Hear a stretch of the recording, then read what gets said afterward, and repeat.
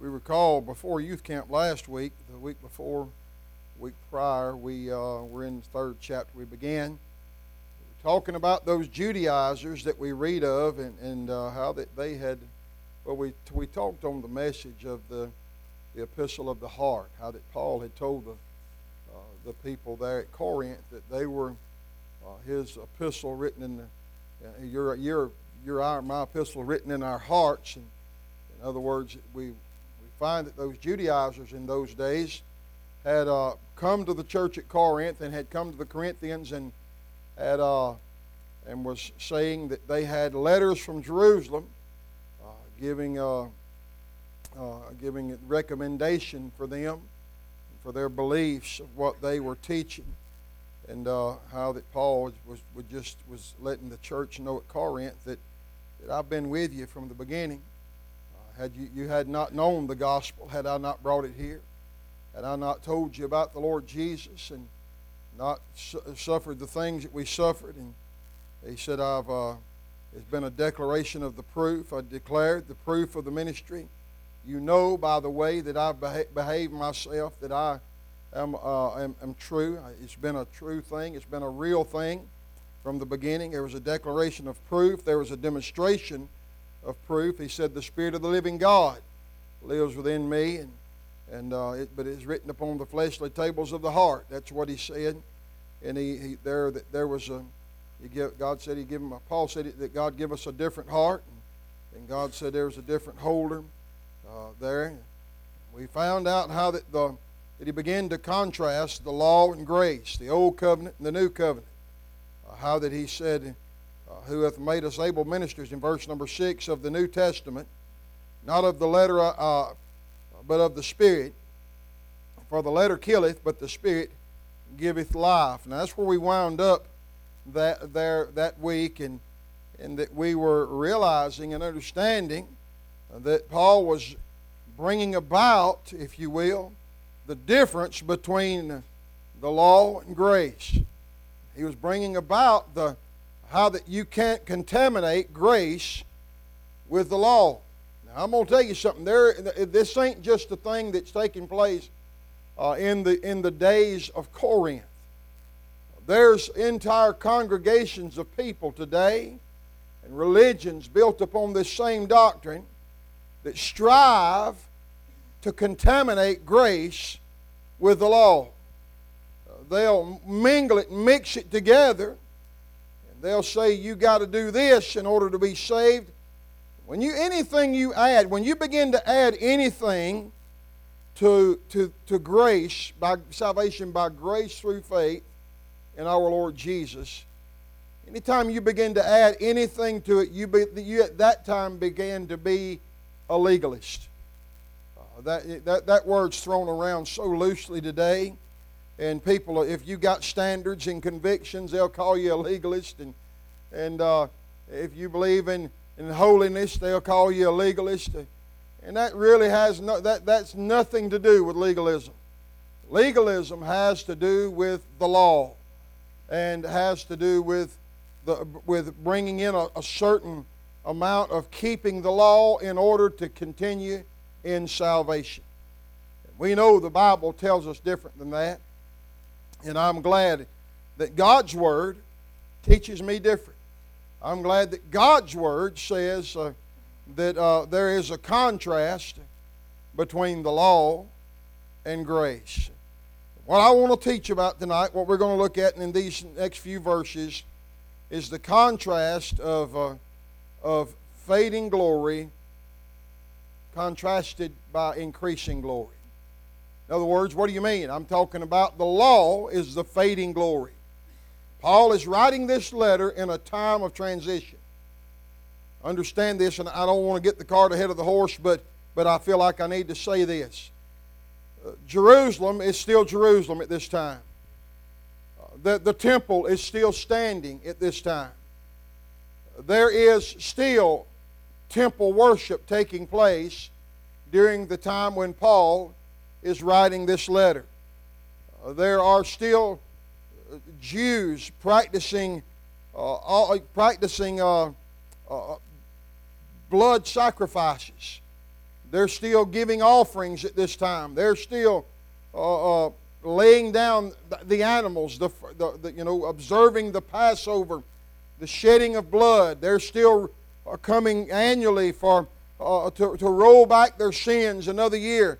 Even though Jesus has already died, even though He's already been buried and rose again, because of their unbelief, the Jews are continuing in this fashion. Now, AD 70 come around. In AD 70, we know what happened, don't we? Nero come through, he destroyed Jerusalem, and he tore down the temple. And since that time, there's been no more temple worship in Israel. There hadn't been another sacrifice offered. There hadn't been another Passover observed to the T, like the Bible teaches that it's to be observed. Since that time, y'all remember when Brother Samuel was here and when he taught on the Passover, what they do modern day, how they'd take, instead of having that lamb, they'd bring a bone and they'd put that bone there. In other words, representing that lamb, which just things to deviate from the Old Testament way of doing. So what I want to look at tonight is the contrast of fading glory compared to increasing glory. Look with me in the Word of God. We're going to begin to read with verse number 7 of chapter number 3, 2 Corinthians chapter 3, and beginning to read with verse number 7. The Bible said, "But if the ministration of death, written and engraven in stones, was glorious, so that the children of Israel could not steadfastly behold the face of Moses for the glory of his countenance, which glory was to be done away, how shall not the ministration of the Spirit be rather glorious? For if the ministration of condemnation be glory, much more doth the ministration of righteousness exceed in glory. For even that which was made glorious had no glory in this respect, by reason of the glory that excelleth." Verse number 11. "For it was that which is done away, for if that which is done away was glorious, much more that which remaineth is glorious." Heavenly Father, thank you for the privilege tonight that we could look into the blessed Word of God. I thank you, dear God, for the truth. I thank you for my Bible. I pray, God, tonight that you would help us as we stand to teach the Word of God. Help us, Lord, to be thorough. Help us to be to the point. And I pray, God, that you would get glory from what takes place here tonight. God, I know that even in a set of teaching, in a setting where teaching's taking place, the Holy Ghost can take over. And God, He can have His way, and you can have your way. And I pray, God, tonight for those that may be sitting here, those that are at home that may be listening. I pray, God, for those tonight that may not be saved. I beg you, dear God, to help them to see that there's nothing they can do to help themselves get saved. There's nothing that they need to do, God, other than just trust Jesus and accept the offering, accept the gift that's already been paid. God, would you move tonight in our midst? Father, there's been many requests, and there's many of our membership that are sick tonight. And I pray, dear Heavenly Father, you'd help each one that stands in need. God, help those that's sick and at home, those, Lord, that shut in some way. And Lord, I pray you'd even help those that's unconcerned and don't really care about being in the house of God this evening. God, would you touch their hearts and help them to see the importance of meeting at God's house? I pray, God, you'd give us that we stand in need of tonight. Most of all, Lord, would you help that in this lost? And I beg these things in Jesus' precious name, for He is worthy. Amen and amen. And thank you. You can be seated. I appreciate you standing for the Word of God. The Old Covenant glory, according to what we know, and according to what we read, is the law, or was the law. The glory of death, if you will. The law is the law of death. Understand, there was never an opportunity, or there was never, when the law was given, there was never an occasion that law could give life. Right? Y'all agree with me? The law never has given life, but the law has always pronounced death. The new covenant glory is that of grace, which is far superior to the law. Grace, thank God for grace. Grace means that that you and I can have that relationship with God that we don't deserve, that you and I can have access to the Heavenly Father in which we're really unworthy of. And Paul, in teaching here in this letter to the Corinthians, he gives us several reasons to support the new covenant, and several reasons that grace is superior to the law. Now, we all know that tonight, but remember, he's writing this letter to a church that's infiltrated with Judaizers. It's infiltrated with people that have begun to mingle the law with grace. You say, we don't have that problem today. Well, we don't at this time, but listen to me. It hadn't been very long ago that I can recall a dear brother of ours, that gave me a call and said, "Preacher, I need your input on something, because I'm having some people that's coming to services with us that don't believe in the security of the believer. They don't believe that when you're saved, you're eternally saved. And then secondly, they don't believe that when you're they think that there's something that you can do in yourself to draw God's attention so that you can keep the salvation that God gives you. We don't ever know what's liable to come in before us. And you don't ever know what's liable to... Listen, there's people right down the road, not far. They're meeting tonight. And there's going to be a feller standing in the pulpit, and he's going to preach and teach that salvation is not eternal. And he's going to teach and preach that you can do something to do away with your salvation. Well, let me tell you something. That I don't know where he's getting it from the Bible, but we need to be learned and studied up enough in the Word of God that we can defend the faith when it comes to this. We need to know what the Bible says, other than just once saved, always saved. That's what most Baptists, all they know about it. Once saved, always saved. And they'll go to trying to, if they're confronted with something, they'll go to their concordance and begin to look up, once saved, always saved. It's not there. Not written in the Word of God. But the teaching's there, but it's not that form, and it's not written in that way. Now, when you think about the superiority of grace and the new covenant, well, let's look first of all at what Paul is saying. In verses 7 and 8, the Apostle Paul, he says here, "But if the ministration of death written and engraven in stones," that's the law. You know, where did Moses get where did God write the law at? He wrote it in stones. And what Paul said, if the ministration of death, what did he say? The ministration of what? Of death. Y'all get a hold of that now. Written in stones was glorious, so that the children of Israel could not steadfastly behold the face of Moses for the glory of his countenance, which glory was to be done away. How shall not the ministration of the Spirit be rather glorious? Now, Moses is speaking here, and the new covenant glory means spiritual life, not death. This is the difference between the law and grace. The new covenant is the covenant of life. The old covenant was a covenant of death. I've already said that. Moses was descending from receiving the law and conversing with God, and as he did, his face glowed. It shone that he had been in the presence of God. Here's what Paul is talking about here. His face, it shone with the glory of God.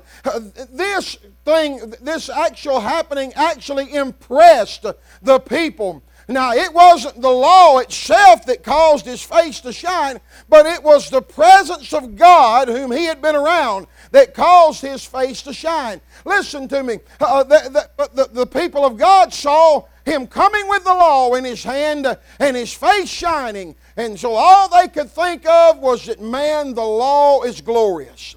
And the law brings glory. And this is what those Judaizers still, the reason they still at that time were coming and mingling the law with grace and saying that you get saved by grace through faith plus circumcision. This is what they're saying. This was what they were teaching. And listen, folks, they may not come and say that to us today in that manner, but they teach some things the same way. You'd be surprised at people that claim to be Baptist folk that think there's something that they can do or cannot do that would cause them not to make heaven because after that they've been born again. Listen to me, if there's something that you've done to get saved, you didn't get saved. All right, I'm just going to tell you, if there's something that you've done to make God's attention, that you deserve salvation, you didn't get it. I'm telling you, salvation is not a merit work. Salvation is the gift of God. That's where, everywhere you read of it in the Word of God, it's never talking about a merit. It's never earned. It's always a gift. Amen. I know on the day I got saved, it was not nothing about me worthy. Matter of fact, I went to God as unworthy as I could be. I knew I didn't deserve to even lift up my head. And like the old boy in the temple that smote himself on the breast and said, God, have mercy upon me, a sinner. All I was looking for that day, I wasn't looking for justification. I was looking for mercy. I was looking for help. That's all I needed, and that's all I could understand that I needed. Well, I needed mercy, and God was a giver, and He is a giver of mercy, thank God. Listen to me tonight. I want us to understand that the new covenant glory means that it gives spiritual life. It's not spiritual death. Paul then argued that if there was glory in giving the law, which brought about death, how much more glory is there in the ministry that brings life? How much more glory is it in the ministry that brings life? You think about it. You say, preacher, this is kind of elementary. It is to those that know. But think about to those today that are sitting somewhere or another that think that there's some way and something they have to do in order to keep their salvation. You think about it. And brother, I'm telling you, there's probably more of them than there are anything else. There's probably more of them today. There's those that go by the name Baptist that believe you can lose your salvation. Free will Baptist. They're Armenians. They don't believe in the security of the believer.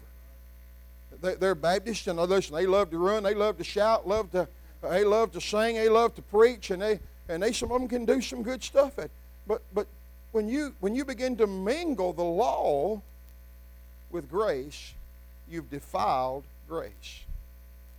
You've defiled it. And this is what Paul's telling these people at Corinth.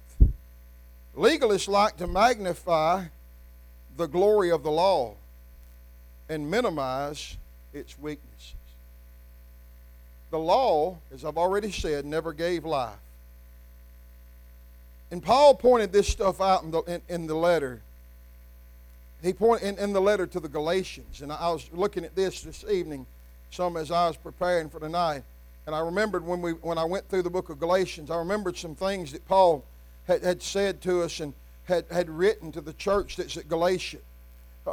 First of all, Paul told the church at Galatia that the law cannot justify. Look at Galatians chapter 2 and verse number 16. Look at Galatians chapter 2 in verse number 16. Paul said, knowing that a man is not justified by the works of the law, but by the faith of Jesus Christ. Even we have believed in Jesus Christ, that we might be justified by the faith of Christ, and not by the works of the law. For by the works of the law shall no flesh be justified. You understand that Paul had told the church at Galatia that there's no way that the law ever was intended to justify mankind. What was the purpose of the law? To point us to the Lord Jesus. To show us our fallibility. To show us that we are incapable of keeping that law. God wrote that law. And there's never, even the Apostle Paul himself said he'd been guiltless of the law except had it not been for thou shalt not covet. And probably thou shalt not murder. All right? And I'm not belittling Paul, and I'm not doubting the Word of God. I'm just telling you that there is that the law of God that it has never it did not justify Moses. The law, Moses was not justified by the law. Moses, even as holy and as godly as a man that he was and being the friend of God, David was not justified by the law. Even though the 119th Psalm is written there, the writer of the 119th Psalm that talks about how that law of God, those precepts, that word is so important, he was not justified by the law. But he was justified by grace. How? How was he justified by grace when grace had not... I don't reckon there's ever been a time when God didn't have grace. I don't reckon there's ever been... No, it wasn't necessarily the grace age, but there was grace. There was grace. As long as there's been God, there's been grace. Amen. That's the demonstration. That is the definition of God is grace. And God is love. And God so loved the world. Well, you think about what Paul said there, that there's no justification. The law cannot justify a man. Secondly, look at verse 21 of Galatians chapter 2. Galatians chapter 2, verse 21, and I do not frustrate the grace of God, for if righteousness came by the law, then Christ is dead in vain. Let me tell you this, the law can't give a sinner righteousness. Paul said the law is unable to give a sinner righteousness. Our righteousness is not imputed from the law.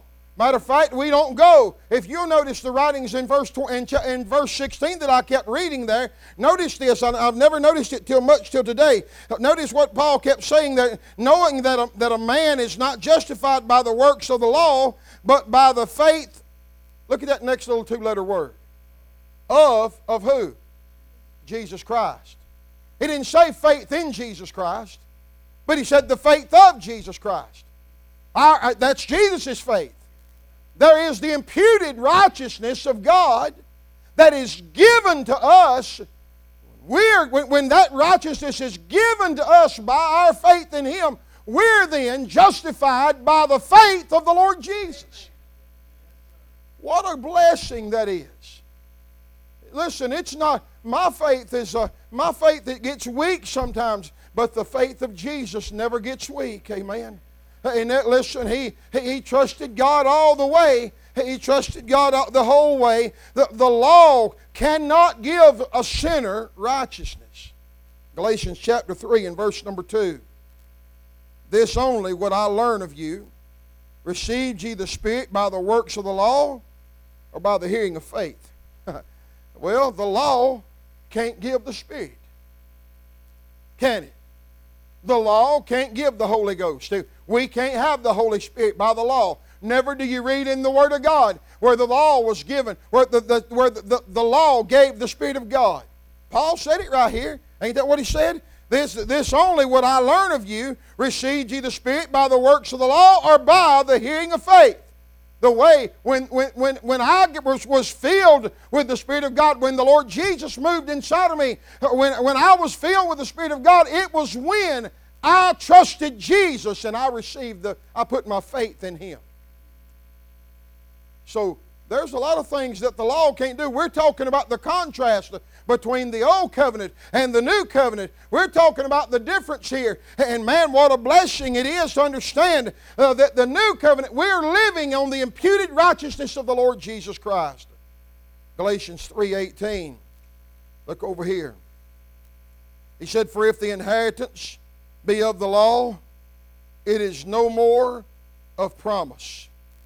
But God gave to Abraham, but God gave it to Abraham by promise. We finding out that Abraham was a recipient of grace. You see that? God gave it to Abraham. He told us right there, for if the inheritance be of the law, it is no more of promise. But God gave it to Abraham by promise. So we find this, that the law don't give an inheritance. The Bible tells us that we that are saved, that we're not only going to just inherit heaven, but to them that overcome, to them gave He power to do what? To become the sons of God. When we were saved, that we not only were just have fire insurance, okay, but we then at that time we become heirs and joint heirs with the Lord Jesus Christ. Heirs and joint heirs. What are you getting at, preacher? I'm getting at this. Whatever Christ gets, we're going to get. Whatever the Lord Jesus, whatever God's got in store for Him, He's got in store for us. Now, I don't even think my little old mind can fathom that. I don't even think I can understand that a whole lot. But I'm glad to be able to say it anyhow, all right? I really, because that only comes by grace. Chapter 3 and verse 21. Is the law then against the promises of God? God forbid. For if there had been a law given which could have given life, verily righteousness should have been by the law. The law cannot give life. I told you I was getting the cart ahead of the horse a while ago. The law never gave life. Brother Mike, the law condemned us to death. The Bible said the law was our schoolmaster. That's what Paul described it as. It's our schoolmaster. It taught us some things. It pointed us in some directions. It showed us our weaknesses. The law showed us that there's no way that a man could live sinless. The law points out our weaknesses. And for those today that seem to think that they have some ability to live without sin, man, they just need to get in their Bible and understand that there's no way that you can live without sin. I'm not justifying it. I'm not saying, Paul said he didn't either. He said, God forbid. I'm not saying that just live any way in the world. But I'm here to tell you that even in our Bible, John said if a man says he don't sin, then he's a liar. Then chapter number 4 of Galatians, verse number 8 down through verse 10. He said, howbeit then when ye knew not God, ye did service unto them which by nature are no gods. But now after that ye have known God, or rather are known of God, how turn ye again of the weak and beggarly elements? Turn to the weak and beggarly elements, whereunto you desire again to be in bondage. You observe days and months and times and years. Paul said there that the law can't give you freedom. It can't give you freedom from the weak and beggarly elements of that dominates man. Those things that condemn us. Those things that bring us down, that weight us down, and makes us weak and makes us big. The law cannot give any help from that. But grace can. Grace can. It's like this. A lot of times we think of a person, you think of a person in a family, and I could begin to think of families that really, and I don't mean to be judgmental, but think of families that really there's not been a whole lot of success in. And all of us know that. I've heard people say all my life, if there's 1 ounce of that blood there, then they ain't going to never amount to nothing. You ever heard them old-timers say stuff like that? And I understand what they're saying, but I can tell you just a drop of the blood of Jesus can change everything. Just a drop of the blood of the Lord Jesus Christ can change a whole lot of stuff and can make everything better. You see, the law can't do that. But grace can. The law cannot demonstrate mercy, but grace can. So we see that the law or the new covenant glory means spiritual life and not death. And number 2, I want to look, the new covenant glory means righteousness and not condemnation. Look it back in 2 Corinthians now, and let's look at verses 9 and 10. Look what Paul said. He said, for if the ministration of condemnation be glory, much more doth the ministration of righteousness exceed in glory. For even that which was made glorious had no glory in this respect, by reason of the glory that excelleth. For if that which is done away was glorious, much more that which remained is glorious. Now, I read that extra verse there just because I wanted it to make sense and be in context. God didn't give the law for the purpose of salvation. The law produces condemnation. And it reveals to us, here's what I say. Here's what it is, what I look at. The law is like, it reveals to us how dirty our face is. It's like trying to wash your face in a mirror of the law. Okay?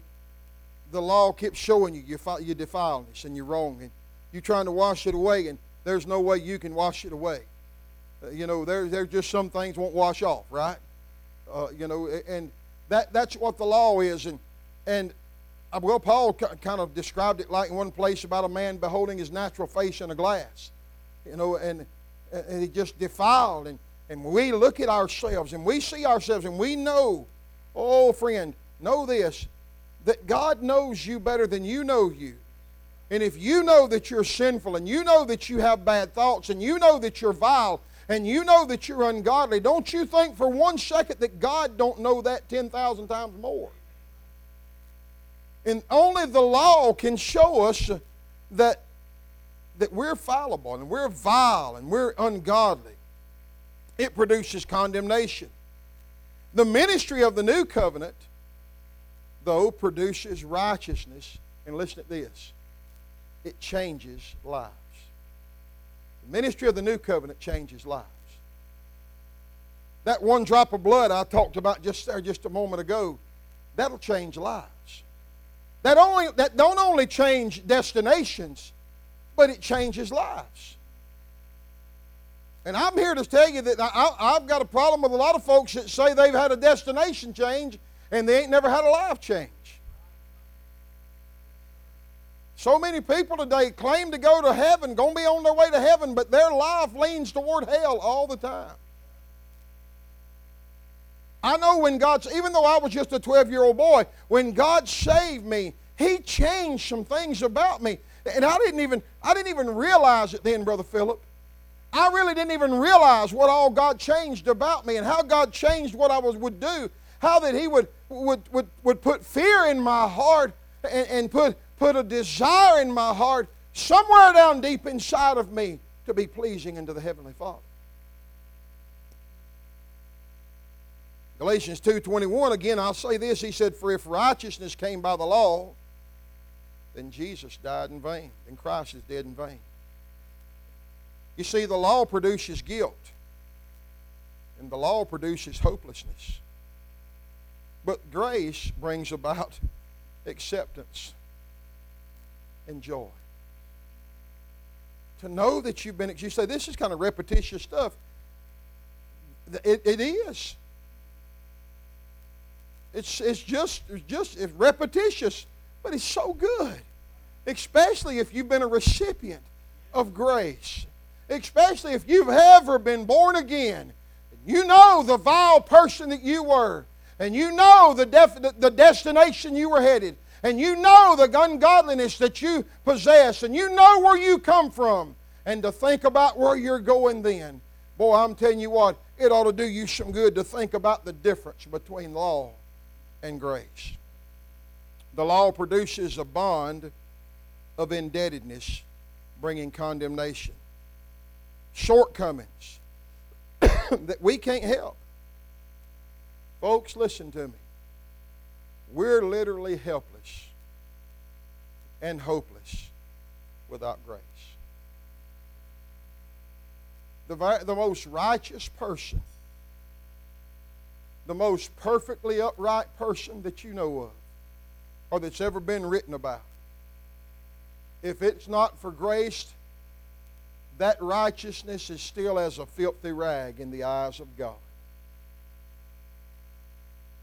Grace. You see, I'm glad that God don't look at my righteousness. but he sees the righteousness of the Lord Jesus. So the new covenant glory means righteousness and not condemnation. Number 3, and I'm done. The new covenant glory is permanent. It's not temporary. The law, listen, the law had to be done every year. Had to be observed every year. That offering brought every year to roll back the sin, to roll them back, to roll them back. What if you forgot one year? What if you were sick and you didn't have you couldn't get out and bring your bullock or your lamb or your goat? What if you weren't able to have it? Oh my goodness, what would happen then? You see, the law, it didn't justify you to begin with. It wasn't permanent. What it done was not permanent. It was waiting to Atonement Day. Those that died and went to Abraham's bosom, they were kept there until the sacrifice was paid that took away their sin. They knew He was coming. They knew the day was approaching. They knew there's coming a time. I often thought about this, and I've tried to mention it before, but I get to thinking about sometimes what happened in Abraham's bosom for all. You know, I know in there wasn't time, but the only way we know how to describe something is in the process of time. And what was taking place in Abraham's bosom is a person that had faith in the Messiah to come would be brought into the very presence of Abraham and would be there. And maybe they didn't know who he was, and maybe Abraham would stand up and he'd say, "Are you the one? Are you him?" And they'd say, "No, I'm not him. I'm waiting on him too." But I thought about that old thief. That old thief. The Bible, the Lord Jesus said that old thief, that Jesus told that thief, "Today shalt thou be with me," where? In paradise. I got to thinking about that. They said that old thief died. And as he died, maybe the Lord had ascended to take his blood to the mercy seat. He hadn't been preached to spirits in prison and led captivity captive yet. And I see him as the old thief gets there and begins to go into the very presence of Abraham. And he says, "Are you him?" He said, "No, I'm not him, but he's right behind me. He's coming on. He'll be here in just a minute. I hung with him on Calvary. He's paid the debt." Can't you imagine what it was like when Jesus showed up in that place? Can't you imagine what it was when they said, "Are you the one?" He said, "I am. I am. I'm the one." Can't you imagine there was an eruption in paradise as he says, "Follow me. You ain't got to stay here no more. The blood's been applied to the mercy seat. It's been paid. It's been given. Let's go to the presence of God." What a day. What a time. This is all speculation, I know. But I like to speculate sometimes. I like to speculate. It does me some good. The new covenant of grace had come in. And Paul was defending the new covenant of grace. These Judaizers had attacked the church at Corinth. And remember, in verse number 11, he said, "For that which is done away was glorious. If that which is done away was glorious, much more that which remaineth is glorious." I got to thinking, I don't know much about English, but I do know a little bit. I got to looking at the tense of that verb, which is done away.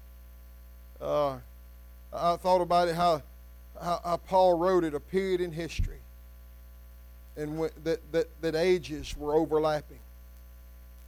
There's the temple age, temple worship, and there's grace. They're overlapping there. The new covenant of grace had come in, but the temple services were still being carried on, and Israel was still living under the law. And as I told you earlier, in AD 70, Jerusalem and the temple were leveled when Nero come in and destroyed them. Judaizers had left Jerusalem and had went to Corinth. to mix the law with grace, to mix the two covenants. Paul said, I got to defend it. Paul didn't want those people at Corinth to go back to dead religion and the religion of death. And he said it's worth defending. Matter of fact, I think it was the Apostle Paul himself that said that we ought to contend for the faith. I remember Brother H.R. Burge talking about that one time. He said the Bible said we ought to contend for the faith. He said sometimes I get very contentious over it. Maybe sometimes we ought to. It ought to mean something to us when somebody defiles the truth. Paul stood up and said it's not right. It's not right. He contended for the faith. The new covenant, the law, you see, he didn't want them to go back to a dead religion. Why? Because the new covenant was getting greater and greater. Y'all know this? We hadn't experienced the best of it yet. We've not experienced the best of the new covenant as of yet. But it's still to come. The best is still to come.